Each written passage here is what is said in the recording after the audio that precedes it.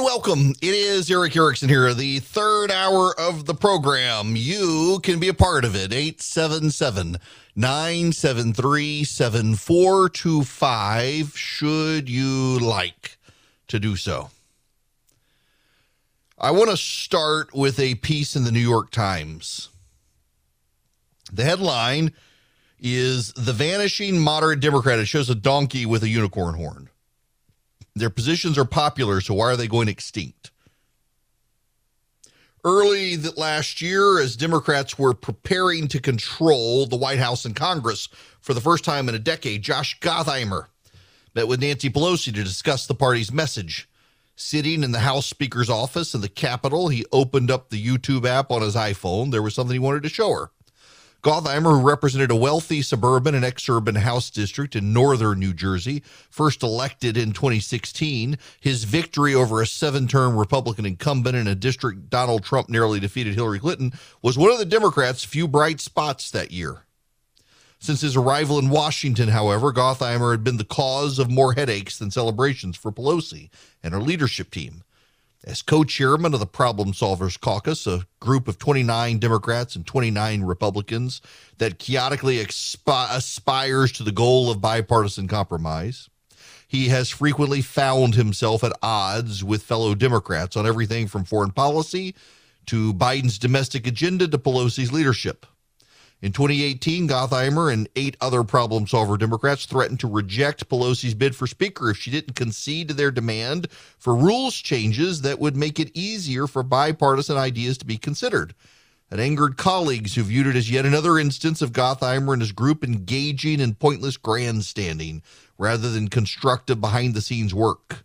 Tell me a problem they've solved, Representative Susan Wild, a Democrat from Pennsylvania, said. Pelosi, however, agreed to their demand and secured their support.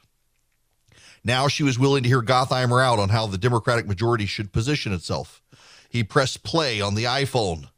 A waving American flag was an image with a familiar voice proclaimed, "I am honored to have been given the opportunity to stand up for the values and the interests of ordinary Americans." The video was a campaign ad from Bill Clinton in 1996. Over images of construction workers and children and police officers, a series of bold captions touted Clinton's first term: welfare reform, work requirements, tax cuts for 15 million families, death penalty for drug kingpins. And then his second term promises: ban cop killer bullets, capital gains tax cuts for homeowners, balance the budget for a growing economy. We're safer and more secure and we're more prosperous. And Gottheimer looked at Pelosi and said, "This is how we'll win again." What he said. The most immediate question for Gottheimer and other moderate Democrats is whether it'll be enough in November in the midterm elections for what they've managed to accomplish, which isn't much. This year, with Democrats clinging to a 10-seat majority in the House, almost guaranteed to drop to 9, with a special election in Nebraska yesterday, and by the way, it did drop to 9, most political handicappers expect Republicans to reclaim control of the chamber. The only real uncertainty is how much the big red wave will be. The bigger, more consequential question is whether the projected midterm wipeout is a cynical occurrence or the manifestation of a deeper, more intractable problem. On social, cultural, and religious issues, particularly those related to criminal justice, race, abortion, and gender identity, the Democrats have taken up ideological stances that many of the college-educated voters who make up the party's base cheer, but the rest of the electorate does not.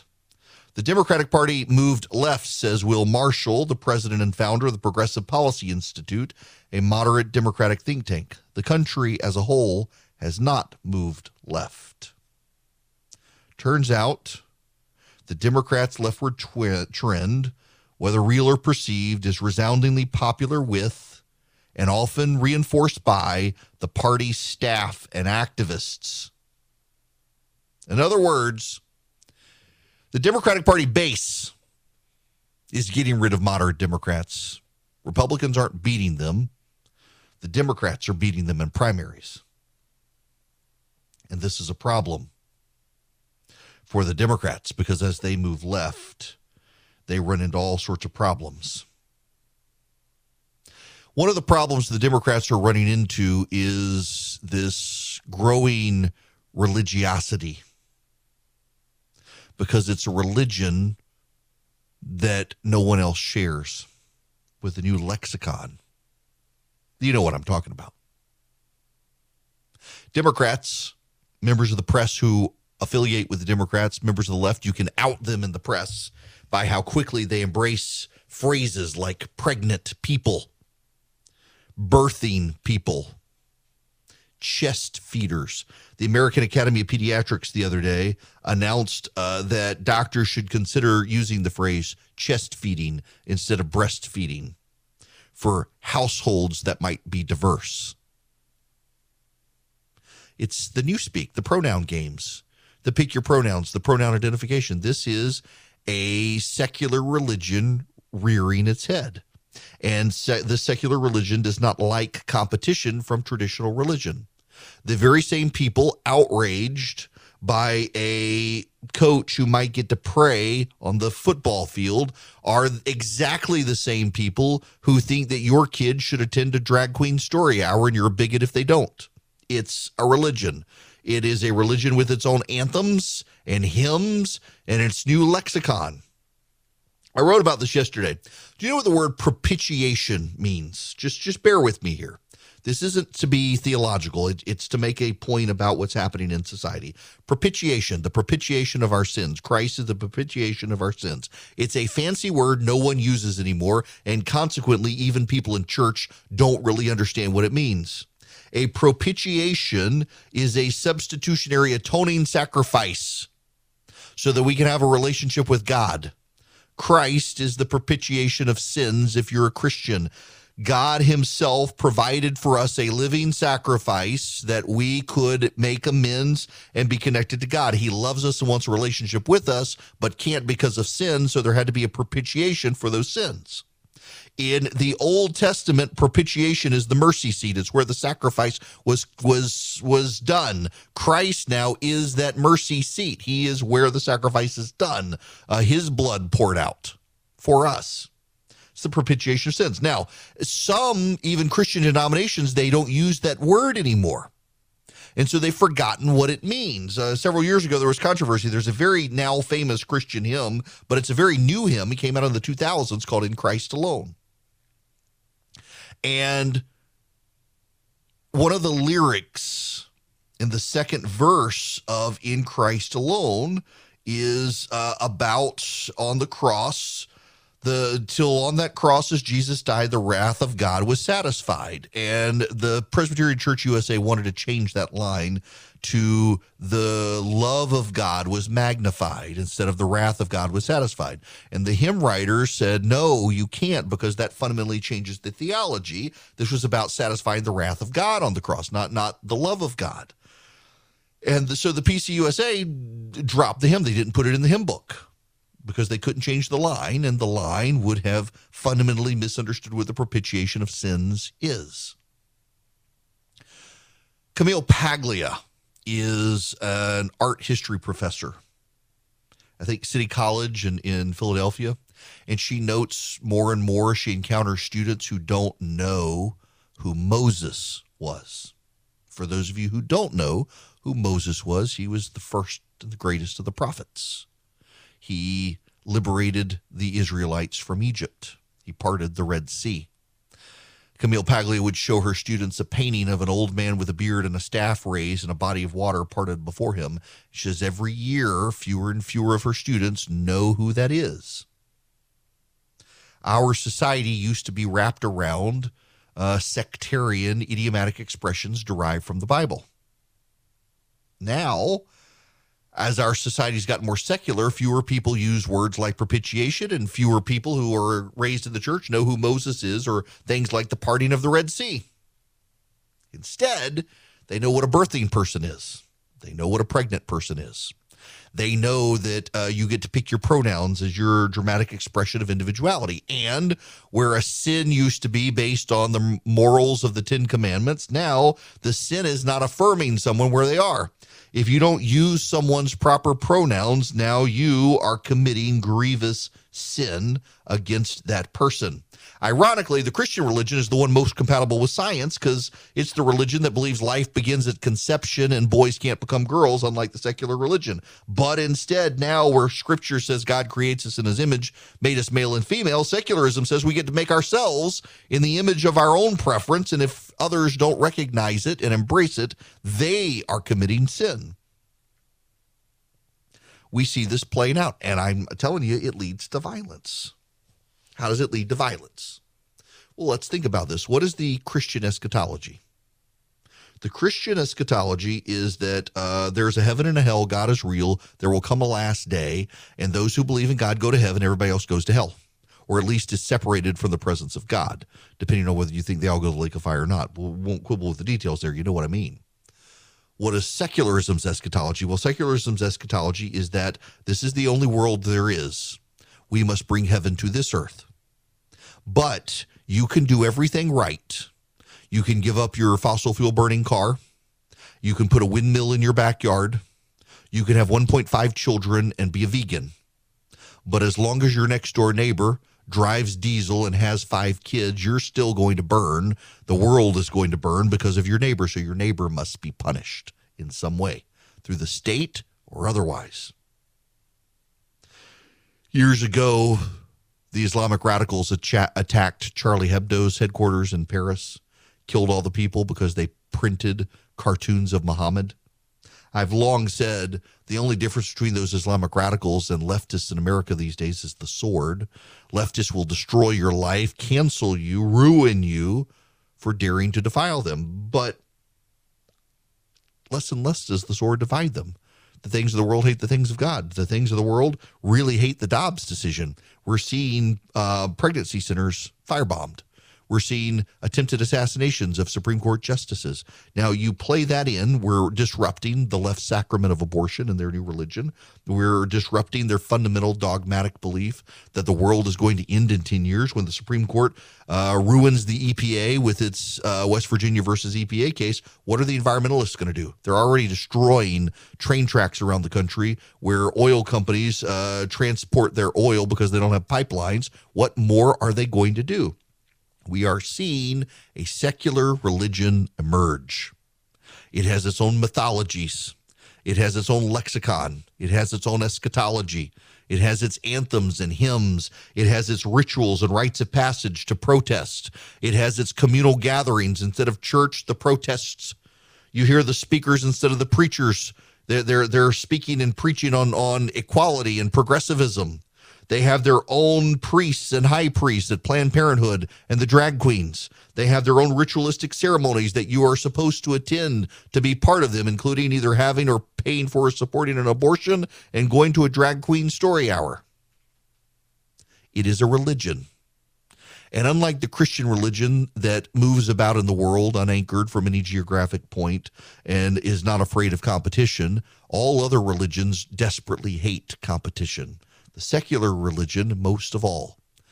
There will be no other gods before you except the gods of this world with the secular religion. And they will have, well, a whole lot of commandments, not just 10, because it's secularism. And in the end, it's going to lead to violence because they can't have their heaven on earth as long as you mouth breathers are out there daring to contradict them. The only religion on planet Earth that has a concept of grace is the Christian religion. Secular religion, well, it doesn't have grace. It's got damnation for everyone unless they silence the heretics and the apostates.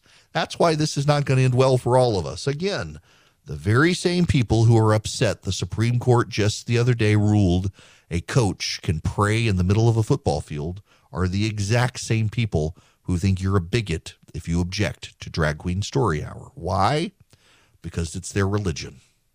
There are a lot of options out there. If you're a self-starter and you want to invest on your own, it can be really confusing.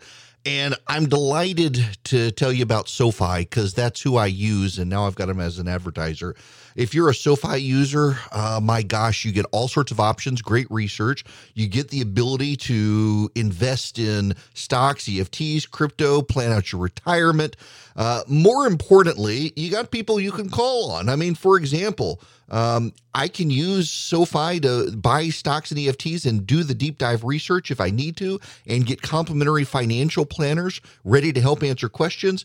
You can too, whether you're stuck on where to start or need help deciding what to do next. You can even save for retirement with traditional Roth and SEP IRAs. They have so many options. If you're into crypto, you can also explore crypto. They've got 30 available coins: Bitcoin, Ethereum, Cardano, Solana, Dogecoin, and so much more.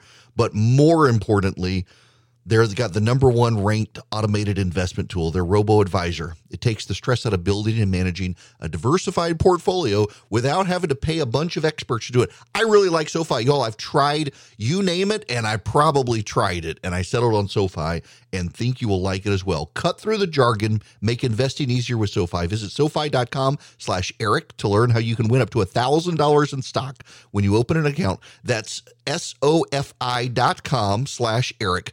Brokerage and active investing products offered through SoFi Securities LLC, member FINRA SIPC. Hello there, it is Eric Erickson here. The phone number is 877-973-7425. Let me go to some phone calls here, people waiting patiently, and I'll spend the next little while on your phones. We got a commercial break coming up, but let me see if I can get some in, and we'll spend just the next half hour on your calls. Tom and Canton, you're going to be up next. Welcome. Thank you. Yep. What's going on? Friends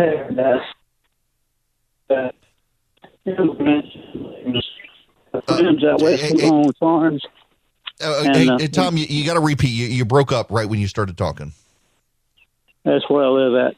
On the immigrants, I have friends that own farms and businesses, and it seems what they'll do, they get what they call a work permit, come up for a certain period of time, do their 1099, so the employers don't have to deal with the taxes. Then they'll go back home and till next season. And the majority of them, I found out, send most of what they make back to Mexico, to the family and certain government projects like parks and recreation that they're big on. And yeah, I mean, it's people. They want to come here. That they fill a need in this country for seasonal migrant work, and then they go home. And we seems like we could structure an easy program to allow that to happen legally, where they then go home and provide some accountability so they don't stay in the country. But the government's not doing that. They used to, but they don't anymore. Brad, you're going to be up next. Welcome, Brad. How are you? Oh, fine. How you doing? Good. I wanted to speak on the immigration as well. I own two companies in the natural stone business, and I think there's just not a lot of people that want to do the work that needs to be done. It doesn't matter if it's lower wage or higher wage. I just can't find people paying a good wage and or competitive wage. I can't find people to work. And one other thing, in my Tennessee operation, we actually use the H-2B program, and we get like 10 or 12 workers the last several years that come in. They get a federal ID number, they pay into the system, they work for us for 10 months and go back. But there's not enough of that because it's kind of a lottery on the front end. You get into A or E. The last couple of years, we were in the A and B group, and we got 10 workers. This year we were in E and we didn't get any. So it's really hard to run a business and you can't get the workers you're expecting. And the first thing you have to do to qualify for the H-2B is advertise for those jobs in multiple publications for multiple weeks. If you get too many applications, you don't even qualify. And there's been years where we put our ads in and we get 1, 2, 3 applicants is all we even get to even come in to see about the job. Good grief. So something does need to be done. The H-2B needs to be expanded to allow more in. They wouldn't have to have the lottery. They'd allow more workers to come in. It would help us business owners dramatically. Yeah, look, I hear what you're saying, Brad, so often from so many business owners who they literally cannot find people to work at a way. And the solution from the left these days is, well, if you just paid a ton more money, you could. well, then you would have to raise your prices and you'd go out of business because no one would be able to afford you. And that's the balancing act. People on the left who don't run businesses don't seem to understand that you can only pay wages so high before you have to raise your rates. And then you raise your rates to a point where either you can't make any money or people can't afford to hire you anymore. That's the problem on the other side of the equation that people don't want to talk about. 877-973-7425 is the phone number. It is Eric Erickson. When we come back, I want to take a few more of your phone calls, and there's actually some data that has just hit regarding, well, what the polls say. Democrats starting to go back into freakout mode despite Dobbs. Welcome back. It's Eric Erickson here. The phone number is 877-973-7425. I would like to go back to the phones. I want to spend some time here with Warren now. Warren, welcome to the Eric Erickson Show. Eric, good afternoon. Actually, I happen to be a fan of yours for quite a while. Well, thank you. And actually, you should feel honored since this is the first ever phone call I've ever made. Well, there you go. Having said that, I was listening to your monologue, if you will, about Democrats driving moderates out. Uh-huh. And as I told your screener, as a moderate conservative, some people might call me a rhino, I'm more concerned about Republicans driving moderate Republicans out. Well, look, there's a concern there, and I get that, but let me ask you some questions. Yes. So did you go to college? I did. Did you get a professional degree by chance? No, I didn't. Or graduate degree? Nope. Actually, right. I was dumb enough to quit, although I did get, I was successful after that as an IT professional, manager, etc. So you're in managerial, it was college degree in managerial. So you fit the demographic of the Republican who's worried about the Republicans who aren't moderate, which is what the polling shows. But I will tell you, increasingly in America, there are fewer of you than there are of the people who didn't go to college. And the people who didn't go to college are more annoyed with the progressive Democrats than they are with the conservative Republicans who kind of look like them and think like them and sound like them, even if they're Hispanic. So there is this you're part of the realignment of American politics right now. We're seeing this across the board. I told your screener again, I consider, and this goes way back, Republicans are a minority party, i.e. they have less registered Republicans. Yes.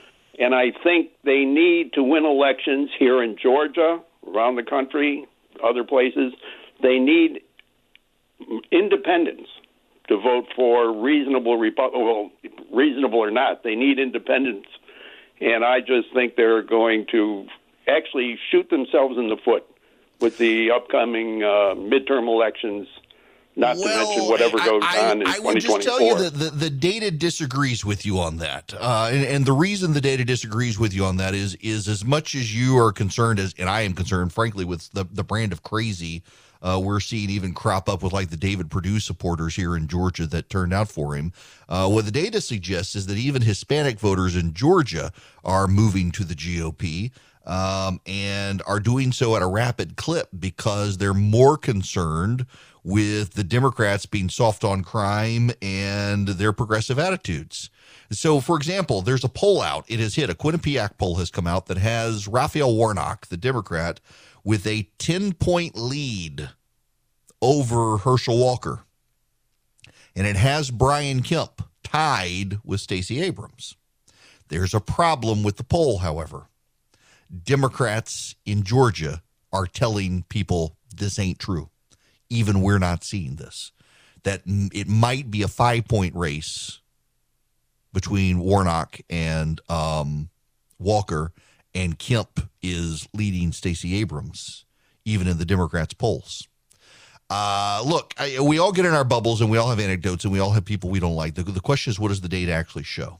And I want to focus for just a minute before I get back to phone calls on this from Charles Cook at National Review. The most famous scene in Peter Weir's hit movie, The Truman Show. Philip, have you seen The Truman Show? We need to watch The Truman Show if you haven't. That depicts Truman Burbank's wife, Meryl, who, unbeknownst to him as an actress, growing alarmed by her husband's behavior, breaking the fourth wall in a panic and shouting, "Do something," to the producers of the titular show who are hidden off set. Obliging her request, the producers immediately dispatch a neighbor, also an actor, to show up at Truman's front door, Deus Ex Machina style, and defuse the situation. "Who are you talking to?" Truman asks Merrill before the neighbor arrives. Who indeed? For more than 7 decades now, America's boundary-pushing progressives have chosen to behave like Merrill. Whenever things have gone south, they've cried, "Do something," and sure enough, the powers that be have usually sent someone over to fix the problem. At long last, in 2022, that pattern may be changing. Reflecting upon the Supreme Court's recent decisions, the economist Noah Smith observed last week that he viscerally did not realize just how much of America's liberalism over the last half-decade depended on the single institution of the Supreme Court. Smith was onto something.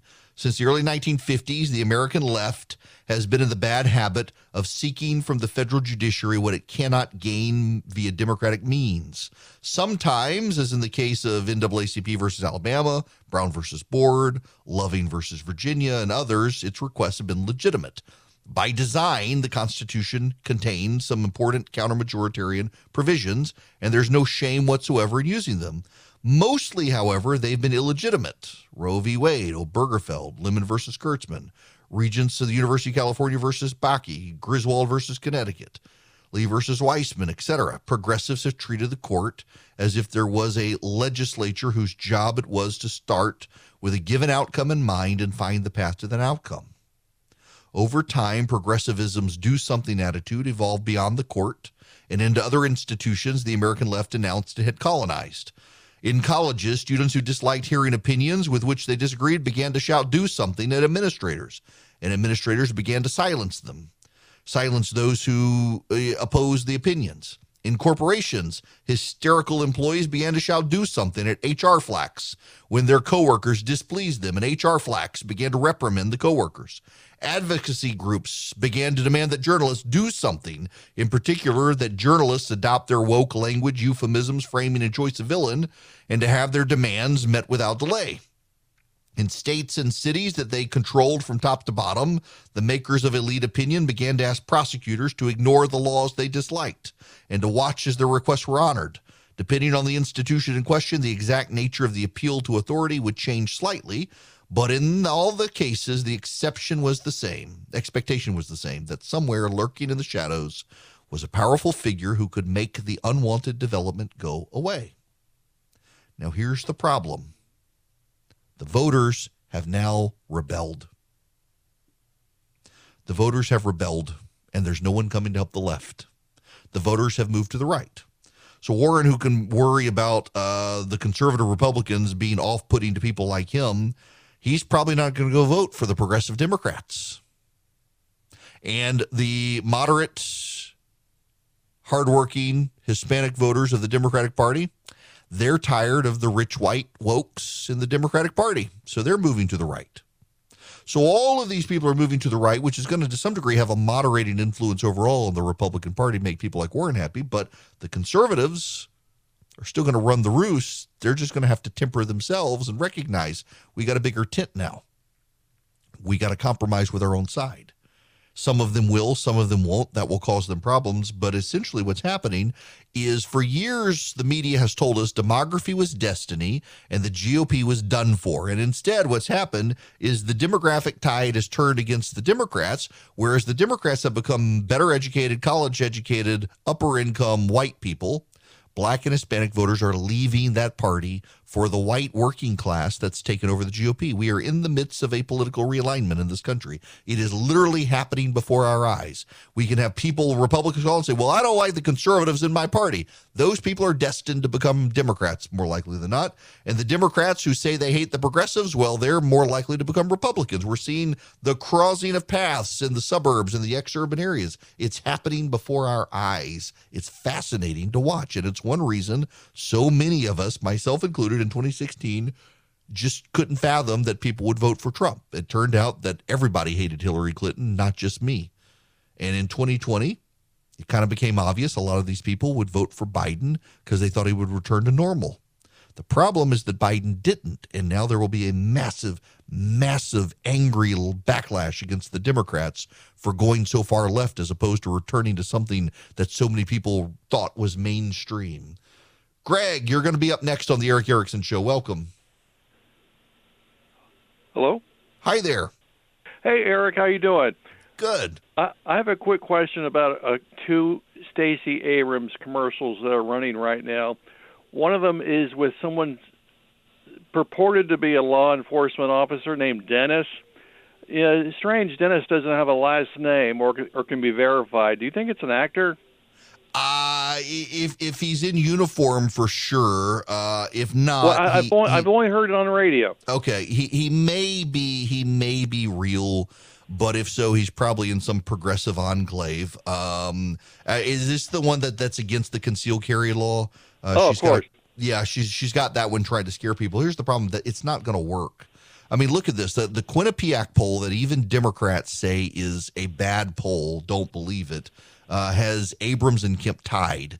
And if the Democrats themselves are openly saying Kemp's got at least a 5-point lead, that's bad for the Democrats. And the reason it's bad for the Democrats is because in 2018, Brian Kemp, until the end of the election, never was tied or ahead of Stacey Abrams. He was always behind. And if he's tied in a poll that even Democrats say is too biased in their favor, that's really bad for the Democrats, and I think they know it, which is why Abrams keeps scrambling to try to modify her positions. She's modifying her abortion position today, saying, well, I'm willing to do like a point of viability ban. Well, yesterday it was no abortion ban at all. Abortion till birth, and now she's walking that back. She's trying to moderate her positions. And remember, in 2018, Abrams was the one who said she would not moderate her positions. She would explain why her progressive values were good for people. She's not even trying that this time. Back to the phones. William, you're going to be up next. Welcome. Yes, I was just going to touch back on what that guy earlier was talking about, the H-2B bill. We've been going through the same scenario, and it's just like you're describing. Nobody wants to work, even if we've increased our wages up $4 and when it originally was. So trying to go through the government's website of flagdol.org, we've been going on 16 months now, just trying to get a couple employees, and it has been the most frustrating thing in the world, and we keep getting rejected for the smallest little minute details, and it's so frustrating.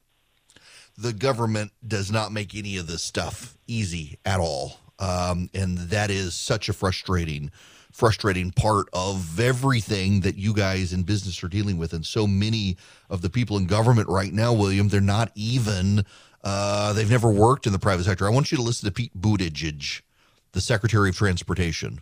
Is the July 4th holiday a recipe for disaster, given the issues with the system right now? There are going to be challenges, but we're watching it closely, and we're talking to the airlines every day about their responsibility to make sure that they can accommodate any issues that weather or other curveballs might throw at them. A lot of people, including me, are expecting to get to loved ones over this holiday weekend, and we need a system that is resilient enough to get them there, plus good customer service when an issue does come up.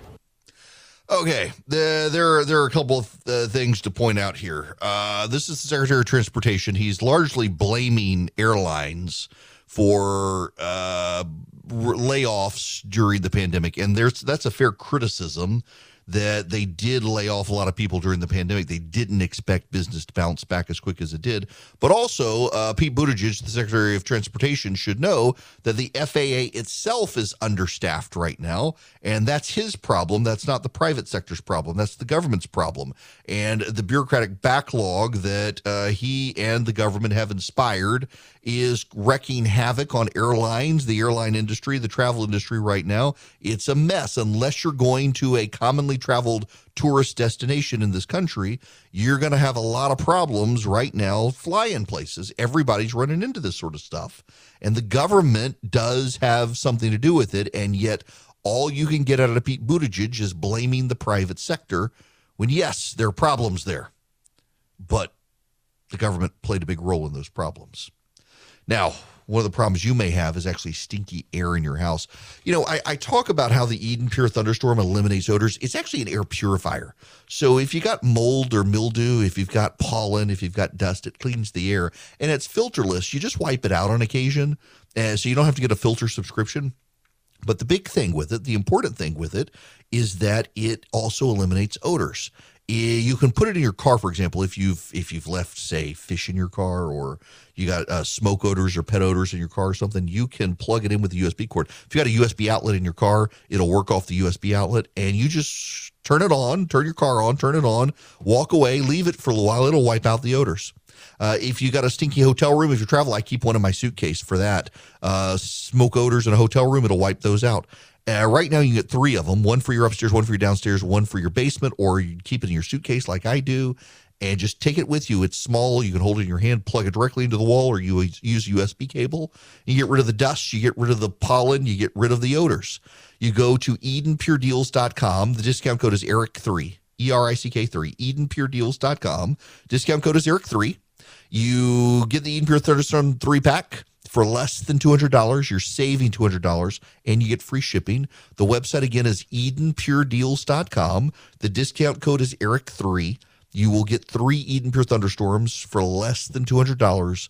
You're saving $200, and you get free shipping at EdenPureDeals.com. Hello there. It is Eric Erickson here. I got to tell you a, story. Remember the Flint water situation in Michigan? It really is outrageous. The Flint, Michigan water situation was terrible. Contaminated water, people died. The attorney general at the time helped oversee cases against 15 state and local officials for crimes as serious as involuntary manslaughter, worked through a grand jury and got indictments against 15 state and local officials. And then Dana Nessel was elected, a progressive. She was elected, and she wanted all the credit for it. So she dismissed all of the cases that her predecessor had gotten, and then filed new charges against several of the same officials, and then went after a bunch of Republicans. And she did so without a grand jury. She got a Democratic judge to do the indictments. And the Michigan Supreme Court has unanimously thrown out all the cases. This is from the one of the opinions, the concurrence from Judge Bernstein. The Attorney General invoked obscure statutes to deprive the defendants of their statutory right to a preliminary examination. A preliminary examination functions as a screening device to ensure there's a basis for holding a defendant to face a criminal charge. Our court rules state a defendant is entitled to subpoena and call witnesses, offer proof, and examine and cross-examine witnesses. Clearly, and as the court's decision aptly recognizes, a preliminary examination serves a crucial function for criminal defendants in an adversarial system. It allows defendants to learn about the specific criminal charges they face, confront allegedly incriminating evidence, and prepare a defense. The prosecution argues that the legislature, through the statute in question, has given it the discretion to opt out of a preliminary examination, as the prosecution did here. The assertion is alarming, and were it true, the prosecution would have the power to decide whether to grant a defendant permission to probe and challenge charges against them before being formally indicted. Such a notion runs afoul of the basic notions of fairness. Put simply, the prosecutor's power to charge individuals and haul them into court is constrained by preconditions. We recognize today that under the circumstances, one of those preconditions is required by statute, a preliminary examination. The prosecution can't cut corners in order to prosecute defendants more efficiently. So, the Attorney General of Michigan, after all the outrage over the Flint, Michigan water stuff, you remember this, I'm sure. It was a big national story. She threw out all the cases that her predecessor gotten because he was a Republican, brought some of them back so she could take credit, and then organized essentially a witch trial for a bunch of Republicans. And the Supreme Court, even Democrats on the Michigan Supreme Court, says, you can't do this. You violated their due process and Michigan state law. And all those cases are thrown out. No justice for the people of Flint, because that AG wanted a grandstand.